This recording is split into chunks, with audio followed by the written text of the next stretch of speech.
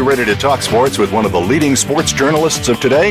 Welcome to All Around Sports with John Inglesby. John's years of experience as a journalist has allowed him to net exclusive interviews with the top players, former players, commissioners, and owners. John and his guests are ready to give you the straight word when it comes to sports.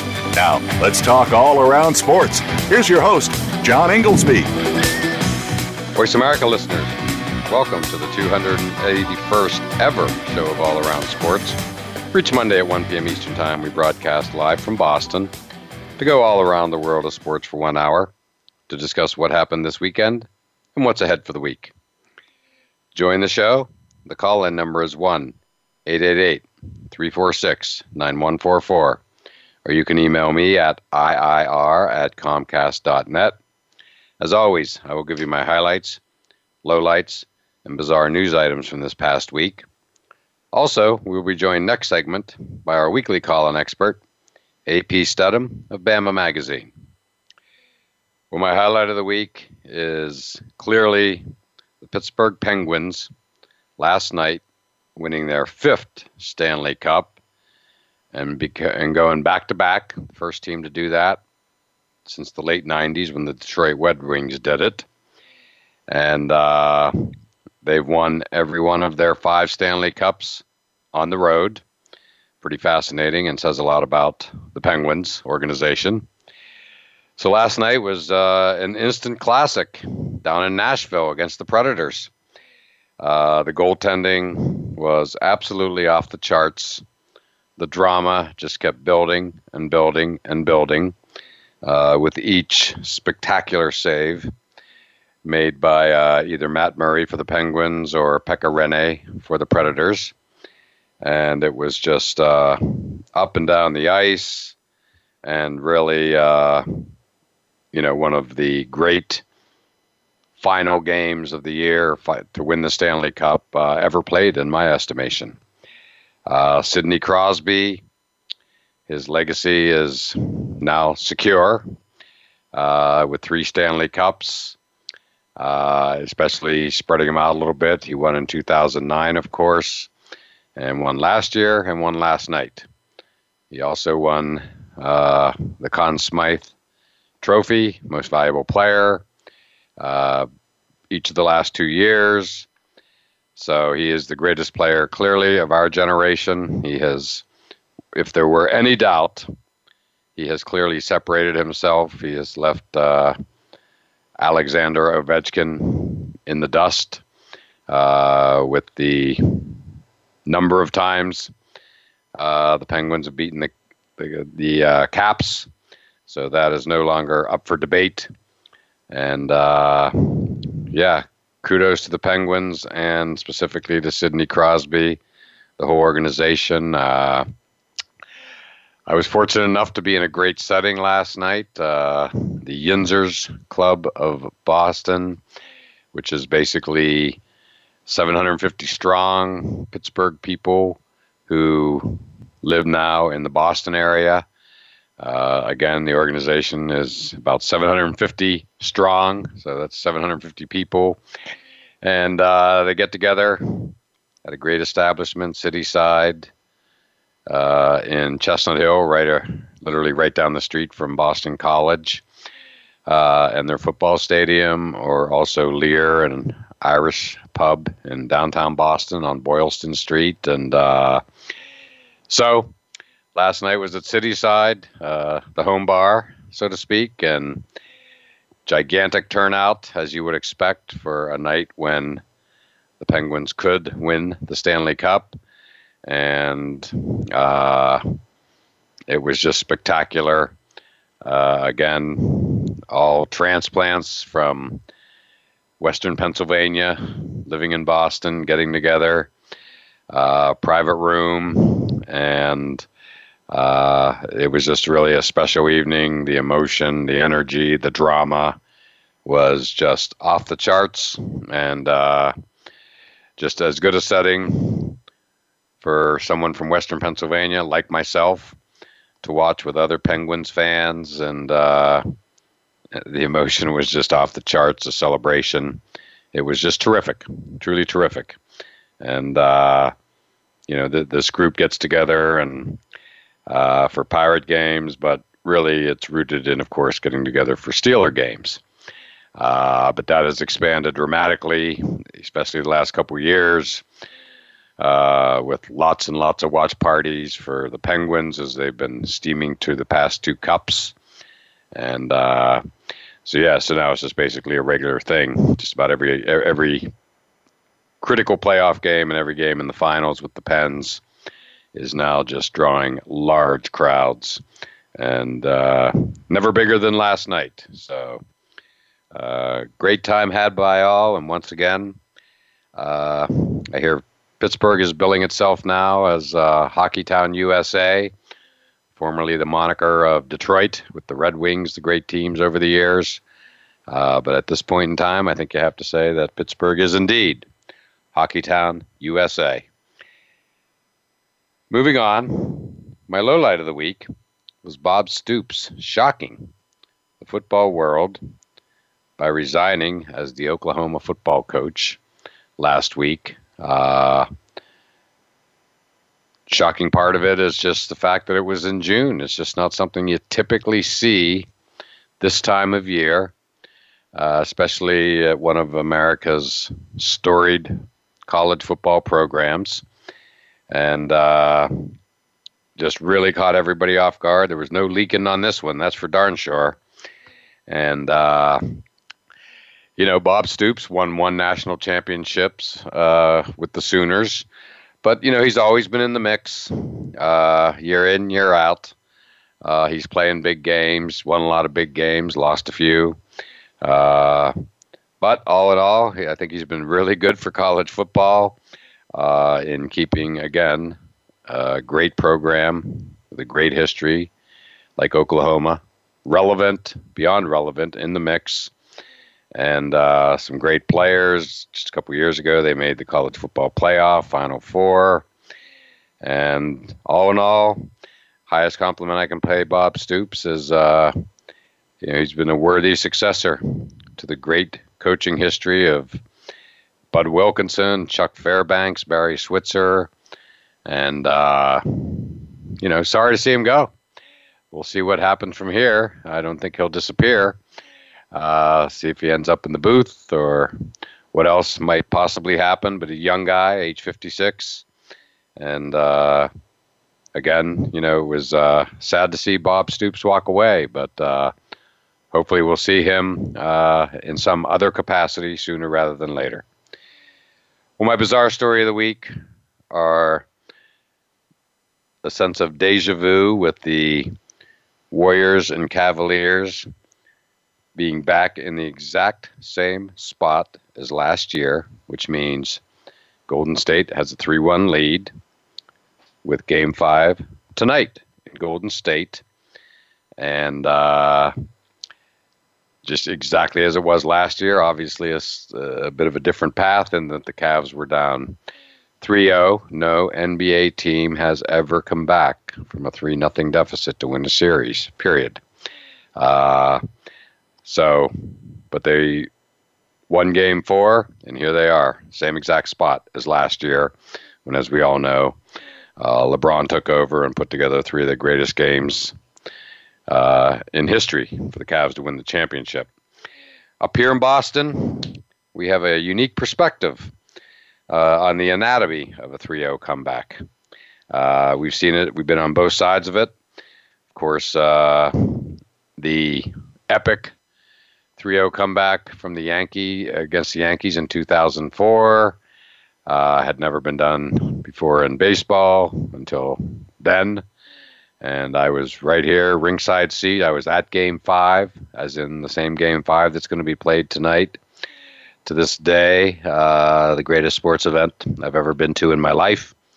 And as we all know, the Red Sox won it. Went down to Yankee Stadium and won Game 6 and 7. And then the Philadelphia Flyers came back and beat the Boston Bruins 6-7 years ago in the playoffs when they were down 3-0.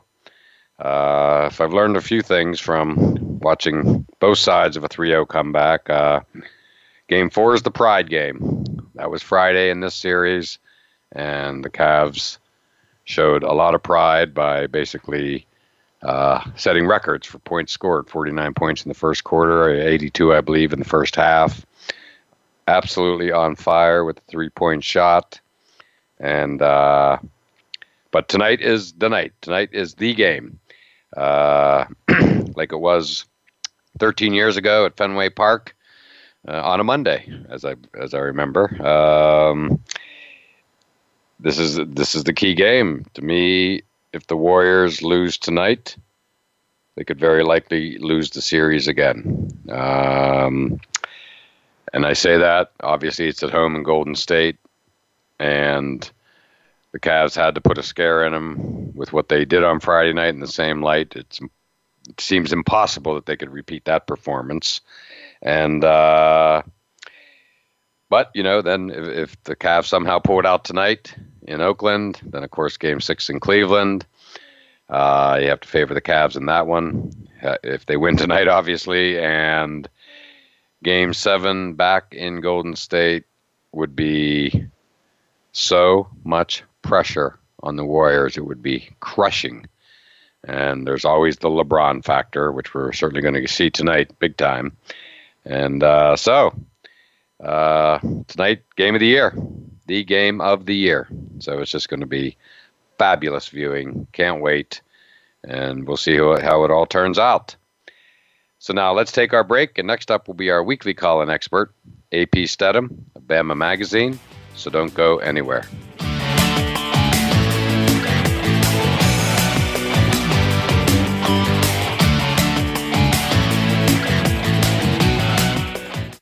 Become our friend on Facebook. Post your thoughts about our shows and network on our timeline. Visit facebook.com/Voice America. Join Matt Fish and Alex Clancy every week for Rebound Radio. We'll talk with the legends of basketball about how they got started, their rise to the top of the game, how basketball has changed their lives, and what they're up to now. Just like the game itself, you'll find that lives can pivot on a dime. There can be last-minute saves, and life is anything but run-of-the-mill. Rebound Radio can be heard live every Thursday at 3 p.m. Pacific Time and 6 p.m. Eastern Time on the Voice America Sports Channel. You won't want to miss the next show. Have you friended us on Facebook yet? Why not? Just go to facebook.com/Voice America or search for the keywords Voice America. Once you are part of our Facebook network, you'll receive daily messages about what's happening with our shows, this week's featured guests, and new happenings at the Voice America Talk Radio Network. And you can add your voice to the always active discussions on our timeline. Just go to facebook.com/Voice America or search for Voice America.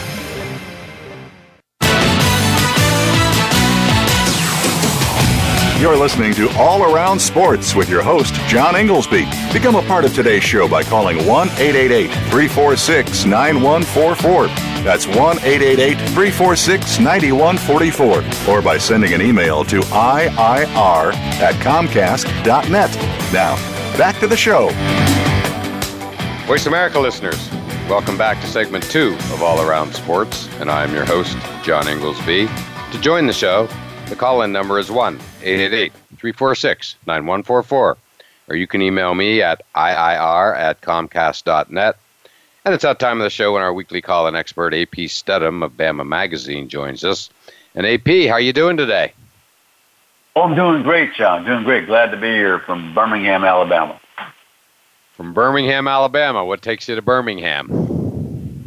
John, we had the Alabama Sports Writers Convention yesterday, so we had a nice group of folks, and we handed out some writing awards and awards to some of the high school players and junior college players. And Julio Jones was the Pro Athlete of the Year in the state of Alabama, and Jonathan Allen was the College Football Player of the Year in the state of Alabama. So, they weren't there in attendance, but we handed out those awards. They had representatives there, so it was a nice evening. That sounds great. Wow, I love it. So how long are you in Birmingham for?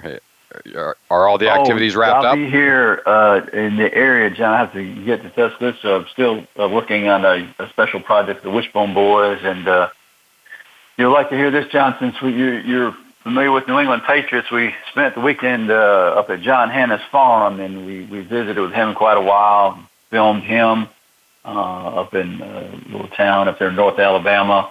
And then we traveled over to another farm in North Alabama, Richard Todd. He's quarterback of the New York Jets. So of course. Did that on Saturday. So we're making progress with a documentary, The Wishbone Boys. So it was fun. And then we have to go down tomorrow to Tuscaloosa. We're going to interview the former Tennessee football coach. Some may recall Bill Battle. He just retired as the athletic director at the University of Alabama. So he defended that wishbone for about 7 or 8 years. And we're going to speak to him about defending the wishbone and playing against Alabama in the 70s. Well, that's fabulous. Wow. Those are some serious names you're throwing out there. John Hanna actually lived in the same suburban Boston town that I live in, that I'm broadcasting from as we speak, back when he played for the Patriots, when, by all accounts, by acclamation, he's considered the greatest offensive lineman in NFL history, period. And I certainly wouldn't argue, and I don't think anybody else would, certainly not face-to-face with John. And Richard, yeah, right? You know, I've always felt his number. Demonstrating on us, John. It was it was kind of neat, really, to listen to him talk about the art of blocking and pass blocking and drive blocking. So, and then I was one of his dummies, so that was kind of a lot of fun. You were a blocking dummy. Yeah, I was a blocking dummy. There was a big old bull behind him. Every once in a while, he'd moo or something, so that was kind of interesting as well. Well, I love it. Of all the great attributes John Hanna had, without a doubt, in my mind, his greatest attribute was he had an edge, shall we say, a big-time edge. He sure did. And John, I don't think there's any secret to anyone, but if you ask John, did you have fun playing football? He said, well, it was my job. I enjoyed it, but I didn't have fun, but it was my job. So he's very passionate, and you could see why he was one of the top competitors of all time on the offensive line. Correct. Well, his legend, obviously, he's a legend in Alabama. He's a legend up here, and just an absolute football legend. And, you send me the Wishbone Boys, teaser, if you will, highlight reel, preview, whatever the proper word is, and it was just... The trailer. The trailer, excuse me. Sorry, lost my movie term there for a minute. It was fabulous. Just fabulous. Of course, being from Pennsylvania, I loved the part where they basically said that no team ever defended the wishbone better than Penn State. I remember those games. I really do. Penn State, Alabama games in that era were spectacular. They were appointment television back in the day, boy, that's for sure. Yeah, every play, John, was a battle. I mean, hard hitting and just good tackling. I mean, you really had to earn every point. It is one of those games where Alabama, they outlasted Penn State, and they were able to survive on that fabulous goal line stand. Yeah, late 70s, early 80s, right? Is that the period we're talking about? Yeah, that was the 79 Sugar Bowl, 78 season, and then Alabama had played them. Actually, Richard Todd was the MVP of the 75 game. And I think that was the first time the Sugar Bowl played on New Year's Eve in 75. Okay.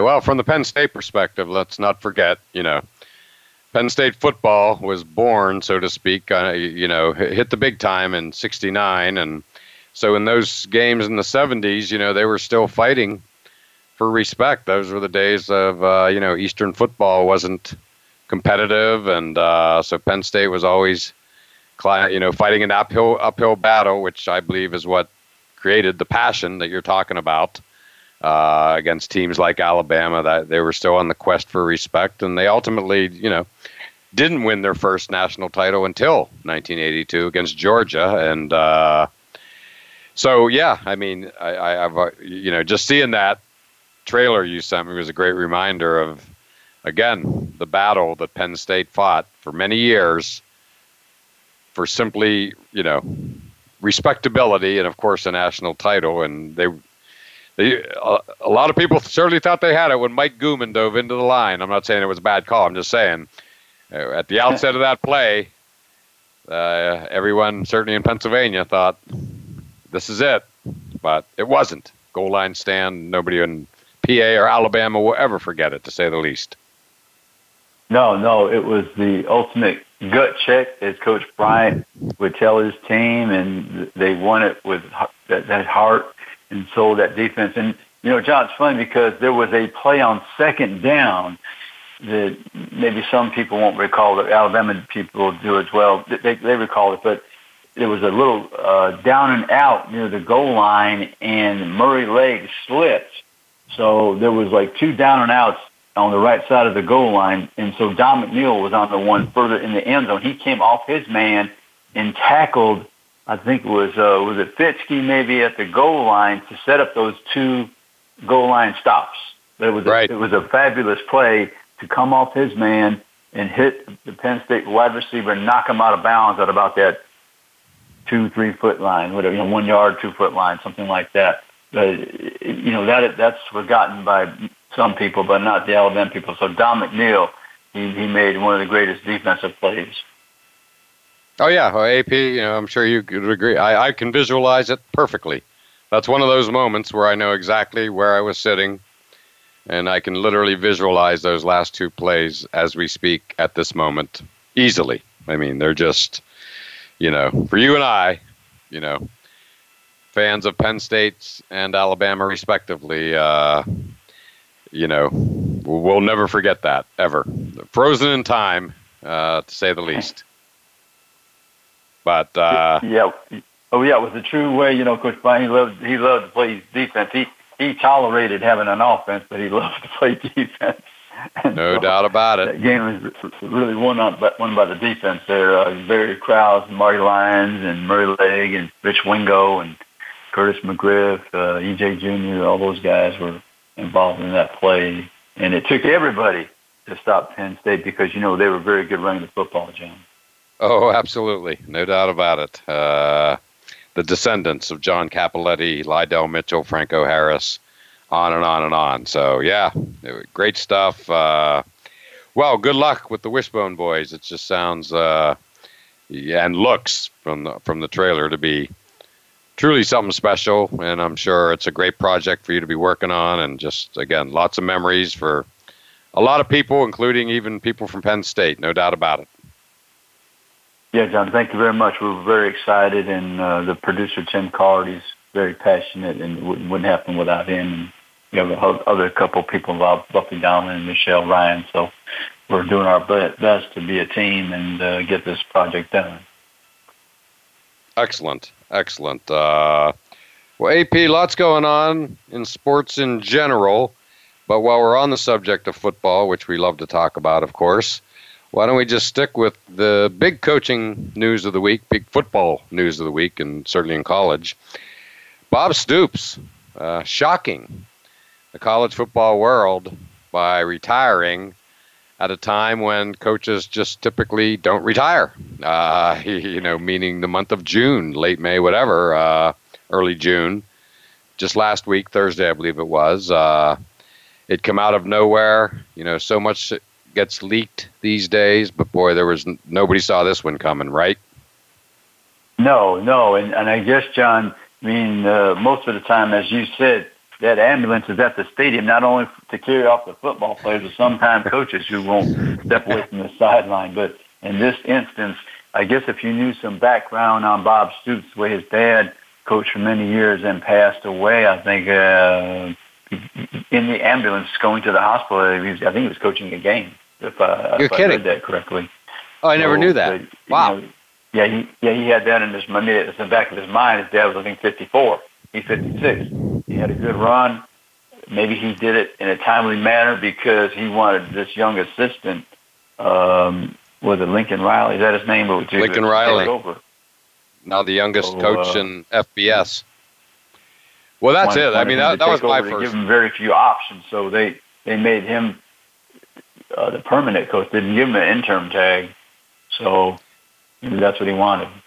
Which I liked. Yeah, and that was my first thought when I kind of heard the whole story of just, he was probably ready, and that was in combination with having, what I'm assuming was, one of the hot young coaches that obviously was going to get taken away, as we see so many times, from Will Muschamp to Kirby Smart and on and on and on. It just, that's the way of the world. And so I think there was, a preventative measure. And there was a part of me couldn't help but wonder, and, that the Joe Mixon situation, especially over the course of the last 6 months or so, had to really wear on him. It would wear on any person, any coach, so to speak, that situation. And so, I can't help but think that was, it just wore him down. It would wear anybody down, right? It was a 3-year saga. From Bob Stoops' perspective, it was a 3-4 year saga. Yes, he had to live with that. And John, there's really not a good answer when you're having those questions from the media about the situation. It's very difficult because I'm sure when you watch that, you watch that video, and anybody who does, it's terrifying to see that somebody would hit a woman. And it's not a show or anything. That's a punch. So, everybody has a mother. People have sisters and cousins and aunts and friends, and it's disturbing. So, when you have to reconcile that in your mind, maybe you do at some point, but it's always there. It's always there that we had a player in our team that had some domestic violence in their background. Absolutely. Well, again, just a shocker, again, and these days there's not too many, shockers without even the hint of a leak. And, he was always in the mix. He won one national championship as recently as 2 years ago, was in the college football playoff Final Four. I think he overall, held up the coaching tradition of Oklahoma, from Bud Wilkinson to Chuck Fairbanks to Barry Switzer, pretty darn well, I'd say, given his, I think it was 18 years there. So good for him. I hope that, he went out on his own terms. That in and of itself these days is kind of nice to see. And hopefully, we haven't seen the last of him, I don't think. Everybody says he's very engaging and would be great in the television booth. But we shall see what turns out. Obviously, he'll be mentioned for every high-profile job, of which there's always high-profile jobs available. He will now be mentioned for everything for next year or two, for sure. Oh, yeah, that's normal. He'll get the phone calls and radio interview requests, and every time he's on television as a guest on a panel, they'll ask him, you have the urge to come back and return. But I think one thing at Oklahoma, I believe he had one athletic director and one president, John. Oh. So the administration was not fluctuating in upheaval, every few years. So he had a good run. You cannot overstate the importance of that. I just need to look 20 minutes from here to Foxborough and see, Kraft, Belichick, Brady, stability. It just means everything. With all the great attributes of Tom Brady, what I always think about as I watch him do things like he did in last year's Super Bowl is, he's had the same offense his entire 18-year career. Just start with that. So he's basically, in my mind, he has perfected it, so to speak. And anyway, AP, hard to believe we are at the end of our first segment together. So why don't we take a break? Still lots more to get to, and we'll do so on the other side of this break.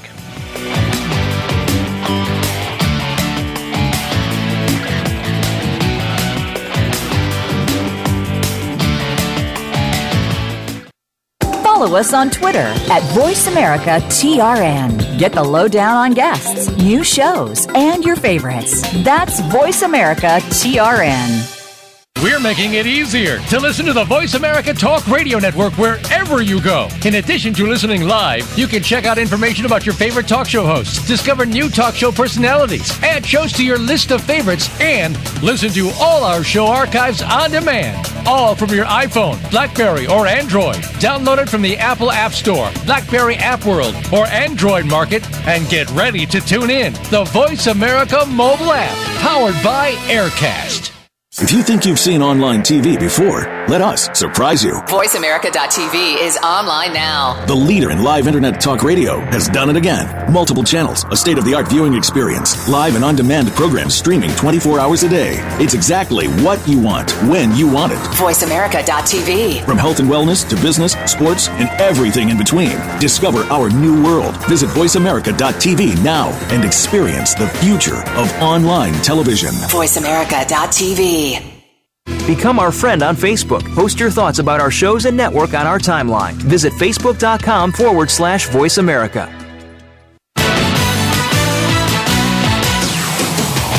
You're listening to All Around Sports with your host, John Inglesby. Become a part of today's show by calling 1-888-346-9144. That's 1-888-346-9144. Or by sending an email to iir@comcast.net. Now, back to the show. Voice America listeners, welcome back to segment 3 of All Around Sports, and I'm your host, John Inglesby. To join the show, the call-in number is 1-888-346-9144, or you can email me at iir@comcast.net. And back on the line with us is our weekly call-in expert, AP Stedham of Bama Magazine. And AP, we've already talked a little college football and lots more. Last week we were so deeply involved with the College Football Hall of Fame ballot that we never got to what you did last week, which was attend the SEC meetings in Destin, Florida. And always fascinating meetings, and so we just wanted to catch up on how that all went. Yeah, John, I think one of the things I learned, it was kind of interesting that everybody considers the SEC as being so powerful, but some of the rules that were passed by the NCAA were not accepted by the SEC coaches. They weren't too happy, especially the recruiting calendar kind of moved up to December. There's an early signing date. So now some of these teams, high school teams that maybe are in the playoffs, you're going to have a difficult time scheduling their the recruits to show up on campus. So that kind of interferes with the high school football, which, with SEC, that's really important to them as everybody else. But so they weren't happy with that early signing date in particular. That will happen in December. So, wow. And then they discuss issues. For instance, that alcohol in the stadium. The LSU is really pushing to have alcohol in their stadium. Which, I mean, I don't know, that's such a good idea at LSU.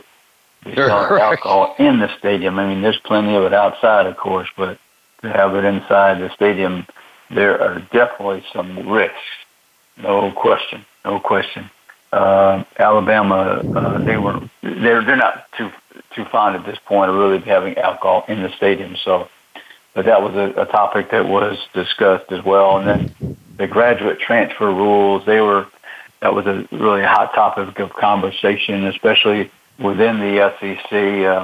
If one player, if you have a graduate transfer, the SEC had a pretty strict rule that if somebody came from, let's say, Illinois, and they transferred, and if they didn't have the academic requirements towards their degree, then the school would be punished for the next 3 years. You couldn't have a graduate transfer.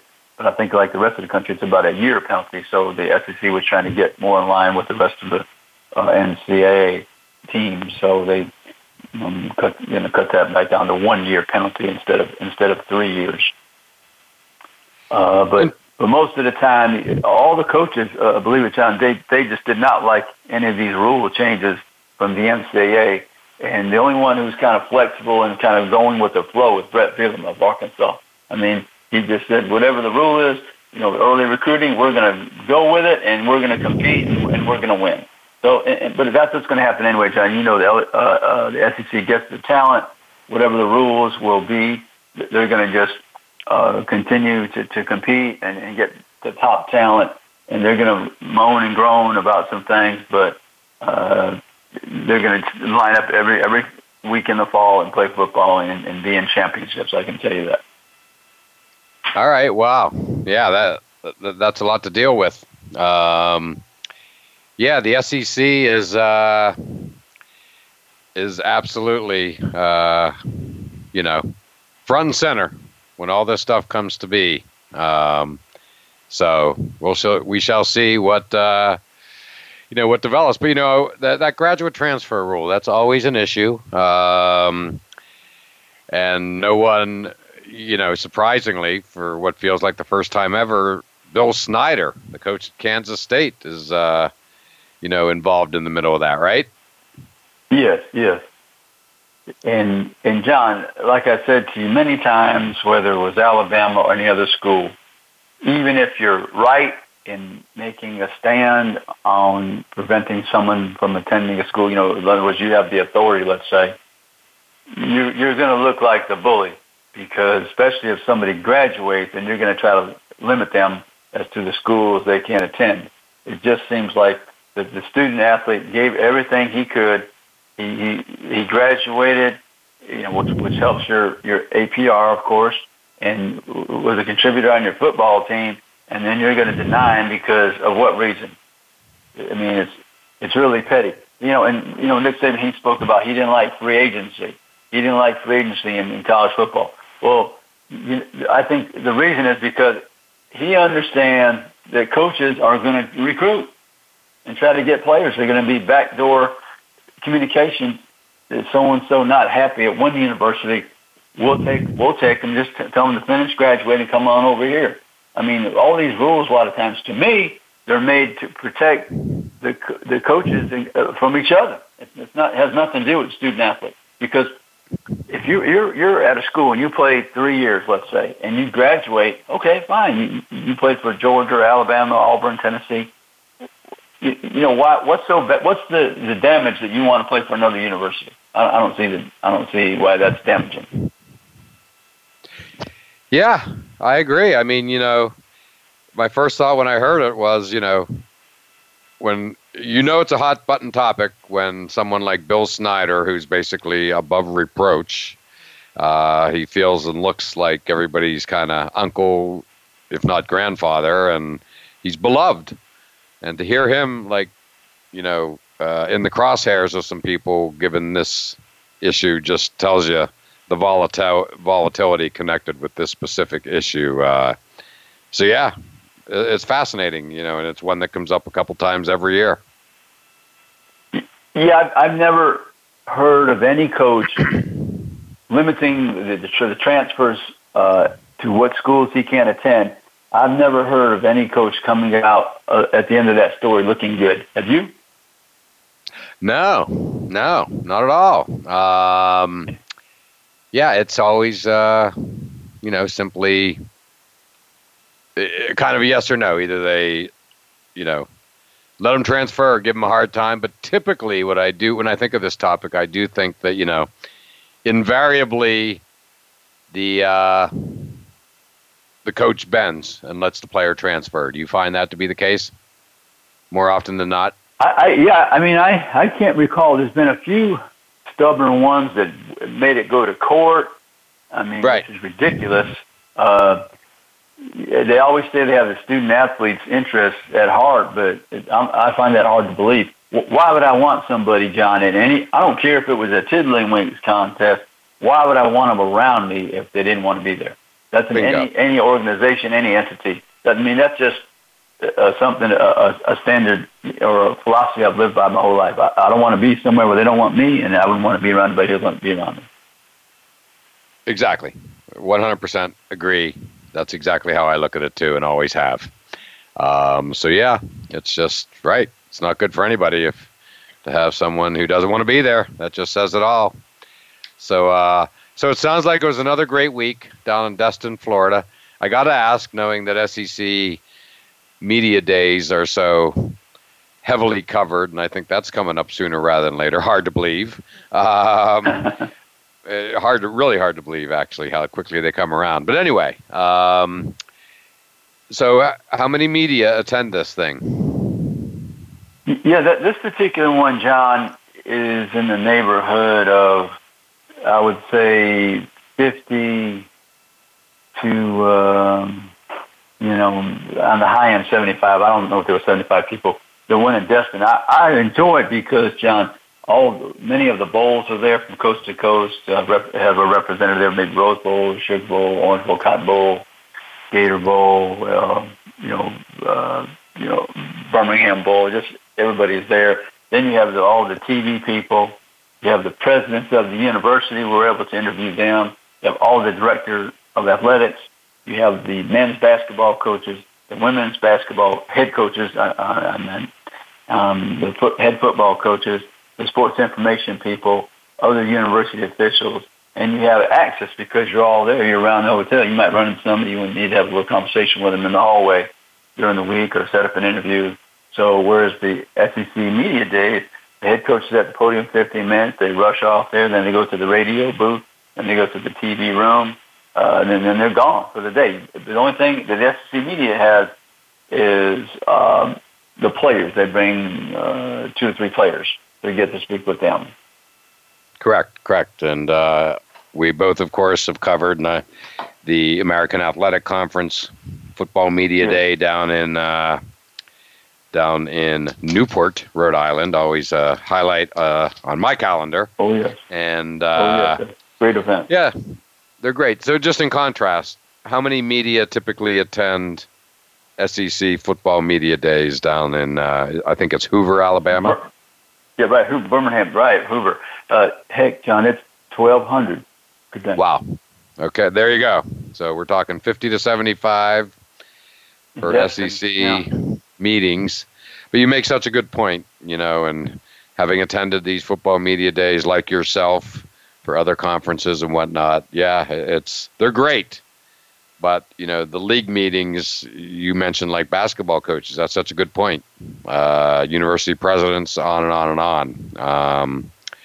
They're great. I think the AAC had theirs down in Key Biscayne recently. Not a bad place, John. Exactly. Florida seems to be the spot in late May for these meetings, and not a bad spot at all. And include Destin in that good spot. Well, AP, hard to believe we're coming to the end of our second segment together, so why don't we take a break now? Still a few more things to get to, and we'll do so on the other side.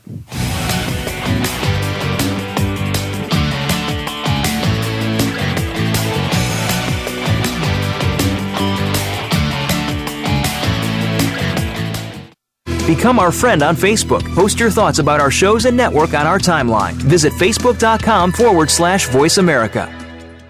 Sports and medicine go hand in hand. Quite simply, if you aren't up to your game health-wise, you won't be up to your game on the field. That's where Bruce the Sports Doc comes in. Dr. Bruce Grossinger uses his medical training and experience to bring you a link between sports and medicine, from the latest advances and treatments to discussion behind the injuries of the week. Bruce the Sports Doc and his team of guest experts are here each week to lay it on the line in terms that you can understand. Tune in every Tuesday at 5 p.m. Eastern, 2 p.m. Pacific on the Voice America Sports Channel.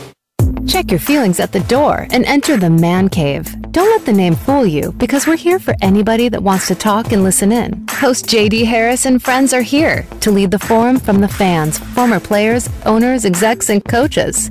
While inside the Man Cave, you do whatever you like. We won't judge. We'll even go beyond sports to talk technology, current events, and entertainment. Tune in every Wednesday at 3 p.m. Pacific Time, 6 p.m. Eastern Time on the Voice America Sports Channel. Become our friend on Facebook. Post your thoughts about our shows and network on our timeline. Visit Facebook.com/Voice America.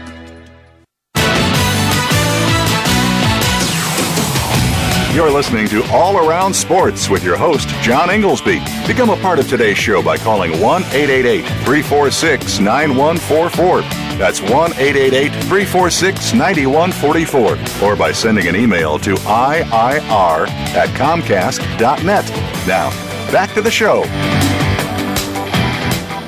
Voice America listeners, welcome back to the fourth and final segment of All Around Sports. I am your host, John Inglesby, and back on the line with us is our weekly call-in expert, AP Stedham of Bama Magazine. And AP, we were talking a little college football as we love to do, and noticed something interesting this week where one of our favorite topics over the past year or two has been satellite camps. And looks like there was some news with Nick Saban and satellite camps just this week. Yeah, he can't get away from that topic, can he? We can't. Well, when Jim Harbaugh kind of got the whole thing going, and when last seen he was in Rome at the Vatican with the Michigan football team. Not that that's a satellite camp, but it was a heck of a trip. But yeah, Jim Harbaugh got it going. It's a highly emotional topic. The NCAA has ruled on it, but it doesn't go away, does it? No. Nick Saban has ranted and raved about the satellite camps, and he doesn't like them. Well, lo and behold, who's down at the University of South Florida in Tampa? Nick Saban. Wow. He didn't speak to the group as a whole, but he was down there speaking to the recruits. He brought a couple of assistants with him, Brent Key and Mike Loxley. So Nick Saban, that's been his pattern, John, that he's against something, he gets to the podium with an agenda, like the different type of high-powered offenses, fast speed offenses, and the next thing you know, he's running that type himself. So that's been a pattern with Nick Saban. Yeah, it's a fascinating topic. Was this in any way connected with USF and Charlie Strong or anything like that, or was this just simply like a high school players at a satellite camp that happened to be located at USF in Tampa? Yeah, that's as far as I know. It was with South Florida down there. Okay. Their campus and everything. All right, interesting. Well, I always I love my USF because that's where the Steelers trained for the Super Bowl in 2009 against the Arizona Cardinals, the famous Santonio Holmes catch game, and so that's great. AP, I also want to make my pick of the week for appointment viewing, which is, of course, tonight's Golden State Warriors, Cleveland Cavaliers, Game 5. Game 5 is always the well-known swing game, and I started off the show, or in the first segment, I was saying, hard to believe we're back at the exact same spot we were a year ago, which is Dubs up 3-1, Game 5, in Oakland. And here we are again, different route, but where the Cavs were down 3-0. Then they won Game 4. I called out the pride game as someone here in Boston who's witnessed a couple 3-0 comebacks. Red Sox beating Yankees in 2004, and of course, Flyers coming back against the Bruins down 3-0 about 6-7 years ago. So Game 4 is the pride game, but this is the game, and I couldn't be more excited for tonight. Yeah, John, this is incredible that when you think that Golden State is going for the sweep to set a record, undefeated in the playoff, Cleveland just annihilates them and gets back in this series. Now they're kind of playing a little bit free and easy, and Golden State's thinking, if we let this game get to 3-2, anything can happen at 3-2, because they know at 3-1 something happens. So if it gets to 3-2, I'm getting a little bit nervous, and I'm not thinking about sweeping anybody, of course, but I'm thinking about just surviving and winning this series. Absolutely. I mean, I said in the first segment, the Warriors lose tonight, and I'm a big Warriors guy. I think they're going to lose the series because I think they could. In other words, they lose tonight. Right.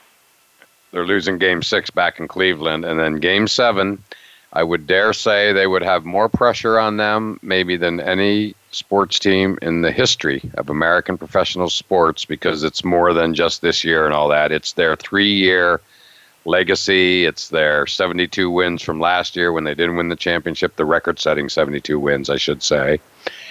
It's their, it's what they've built to become one of America's, most watched teams, the appointment television, even at 10:30 at night on the East Coast. I stay up and watch regular season games. And I'm not alone.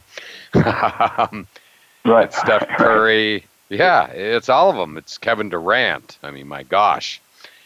The pressure on Kevin Durant, which has been really at a minimum because he's played so well, but boy, that is going to come raining down on him and Steph Curry and, Draymond Green, especially if he continues his, especially if he would get technicals suspended, whatever it would be. I mean, it's so entertaining, you just can't wait till tonight at 9:00 Eastern. It's just going to be spectacular. But tonight's the night. Tonight is, tonight's the night that, and the Warriors know this. You can sense it.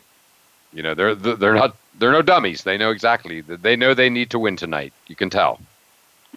Yeah, they understand. John, it's really strange because if you look back to another sport, the Buffalo Bills, let's say, what would happen if they had won that first one and lost the last three? It'd be completely different. Like, this could happen.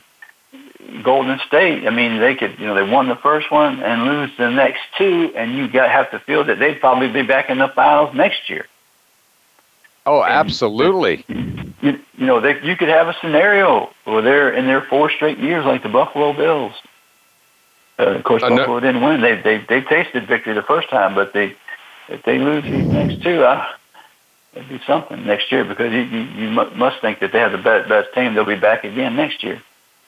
Oh, yeah. Well, you have to think it'll be them and the Cavs again next year, no matter what happens. I mean, there's no reason not to believe that. But, yeah, it's just going to be, again, it goes beyond appointment television. This is that rare, you're counting the hours down as ESPN is doing as we speak, 7 hours, 6 minutes, 7 seconds.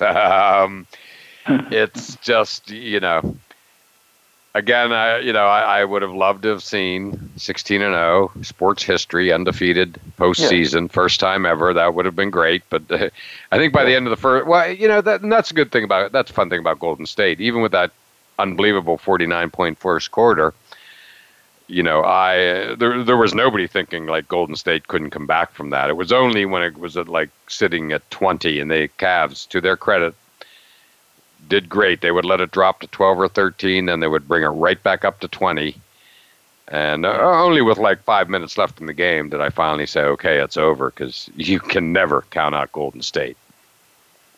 No, too much offensive firepower, and they can't play defense. Correct, exactly. They didn't do the other night. Couldn't do anything about it, but they can win. So they're going to have a good game, and definitely all the basketball world's going to be watching. It'll have a humongous number, I'm sure. Oh my gosh, it's just going to be a record-setting number, no doubt about it. What I feel like is, tonight we're going to find out what Golden State is made of, and more specifically, what certainly Kevin Durant and to a degree Steph Curry. What are they really made of? Curry has a championship under his belt. Durant does not. Tonight's the referendum on Kevin Durant, really, at the end of the day. It just is. I mean, everybody said this is the difference between this year and last year. They have Kevin Durant. And tonight, we're going to find out if indeed he is that difference. I mean, a lot of questions will get answered. And then, if the Cavs win, there'll be so many other storylines that we can get to. But, for now, I can't wait to see how the Warriors, specifically Durant and Curry, who did not have a good game pedestrian at best, see how it all shakes out. It's going to be awesome, AP. Yeah, but I think it was well said, John, when you referenced Kevin Durant, because people have seen Steph Curry perform in the clutch. And, right. Kevin Durant to some degree, but this is in the finals now. He's on the team with all the firepower, and it's really on him. Right. Tonight's the biggest game of his life, period. And if they don't win, certainly Game 6 will be bigger, and then Game 7 will be the ultimate game. But AP, hard to believe we're at the end of our show. Thank you, as always, for calling in. Great perspective, and really appreciate you calling in and having our usual weekly discussion. Hey, John, it's my pleasure. Really enjoyed it and look forward to next week. Excellent. And as always, thank you all for listening to All Around Sports, and we look forward to doing it all again next Monday at 1 p.m. Eastern Time.